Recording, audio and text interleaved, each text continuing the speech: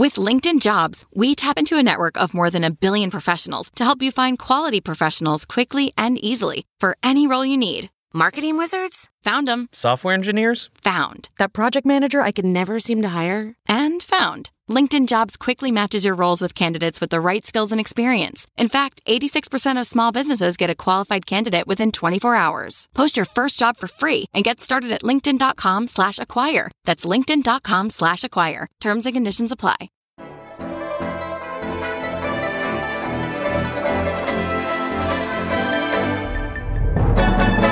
Welcome to Tech Buzz China.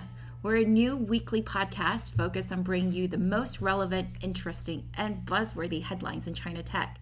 Seriously, guys, this is our very first episode. That means you're an early adopter. Anyway, let me introduce myself real fast. I am one of your two co-hosts. My name is Ray Ma, and I live in San Francisco. I am an angel investor, entrepreneur, and self-proclaimed China expert. Well, quite a few other people think so too. Anyway, I was born in China and worked there from 2007 to 2015, mostly in tech advisory and investing, and still go back regularly. And I am Yingying Liu, your second co-host, also a resident of SF, also an entrepreneur, and also a self-proclaimed China expert. I lived in China from 2010 to 2014, overlapping times with Ray, and worked there as early as 2007. So for these types of situations, I'm usually the moderator or behind-the-scenes project manager. So being asked to provide commentary instead of getting to ask really probing questions is going to be an interesting experiment for me. TechBuzz China is a part of pandaily.com, a new English language site that tells you everything about China's innovation. Pandaily works with leading Chinese tech news outlets to translate some of their best news content. You may have noticed that our cover art for the podcast is that of pandas riding bikes. This is a cute nod to several things. First, obviously, Pandaily is named after pandas. Secondly, we're also giving a nod to the explosive popularity of bike-sharing services in China, which we'll actually talk about in a bit, and their emergence as a popular copy from China business. It's also a reference to the fact that in the old days, news used to be delivered on bicycles. Yeah, I totally thought those pandas were riding Mobikes in the artwork. Duh. Okay, so we are not full-time journalists, but people just like you who, aside from being super smart, we hope, and are also super curious about the latest developments in one of the largest and most influential tech markets in the world. We see Tech Buzz as an opportunity to give you some more color and context behind some of the most fascinating tech companies, people, and trends. That's right. And we know that there are many other podcasts out there on China tech. But while many of them do great deep dives into certain topics, we're just here to give you a taste of what's most current and top of mind. So you can think of some of them as sumptuous dinners. But we want to be your morning cup of coffee, the quick pick-me-up that gives you a lay of the land and gets you ready to go. Except we're weekly. We are your weekly cup of coffee. We are so awesomely strong we can last you a whole week. And here we go. So your first sip for today is on the totally crazy story of the Chinese government shutting down a major content sharing app called 内涵段子, which I totally will not bother spelling out. 内涵 is a subsidiary of Toutiao, which by the way means headline, and is sometimes referred to as the most valuable AI company in China. Last December, it had a rumored valuation of about $30 billion. So, 内涵 in Chinese officially means connotation, but on the interwebs, it's really more like innuendo, and 段子 means wisecracks or jokes. So yeah, it's a community where you can share funny stories, photos, and videos. Kinda like an FML plus 9gag plus whatever entertainment app you go to for short videos. It had a real community and real following. People seriously connected with this brand and would even put bumper stickers on their cars. And they even had a secret honk they used to self-identify as fans. And it had a lot of users, about 200 million of them by some reports. But it was shut down this week for being too vulgar. Let me read you what the CEO wrote in his very public apology. So, quote, "The product has gone astray, posting content that goes against socialist core values. It's all on me.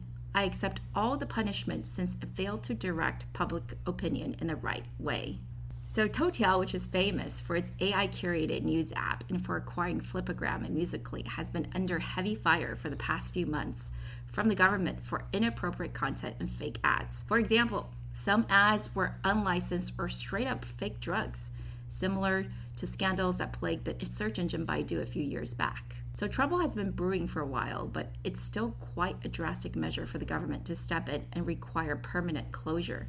Usually they just ask for a temporary break. So for me, actually, this was kind of a weird week because in my English feed, I saw nonstop tweeting about Zuckerberg's congressional hearing. In my Chinese feed, on the other hand, it was all about Meituan's shutting down.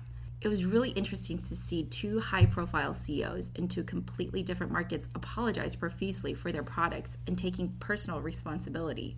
Two different markets, two different outcomes. Now, Zuck's performance, if we can call it that, resulted in a 4.5% gain, which apparently, if you do the math, was about $3 billion in stock value for him personally. So Toutiao isn't a public company yet, but if you were a shareholder, how would you rate the CEO's handling of the matter? I personally think Toutiao has a ways to go to convince the government that it's truly learned its lesson. It said publicly that it would beef up its content review team from 6,000 to 10,000 people. For reference, by the way, Facebook had about 7,500 as of February. But will that be enough? Will it be able to remain in the top decacorns club? Which, by the way, I learned recently is the proper way to refer to companies valued at $10 billion or more. I don't know. What do you guys think? Anyway, that's enough about this decacorn, so let's go on to another one because China has plenty of them. I understand you have a story about Didi. Is that right? That's right. So this week we have another big story about Didi Chuxing, or the Uber of China, which is valued at $56 billion currently. So that's another decacorn.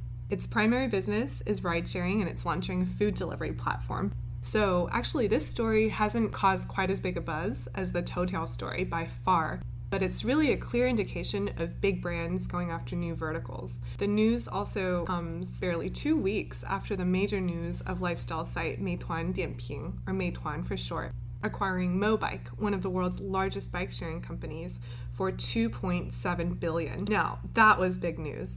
So here we have two examples of two big brands and market leaders essentially creeping into each other's spaces, not unlike Uber Eats, Yelp, and others in the on-demand space in the US.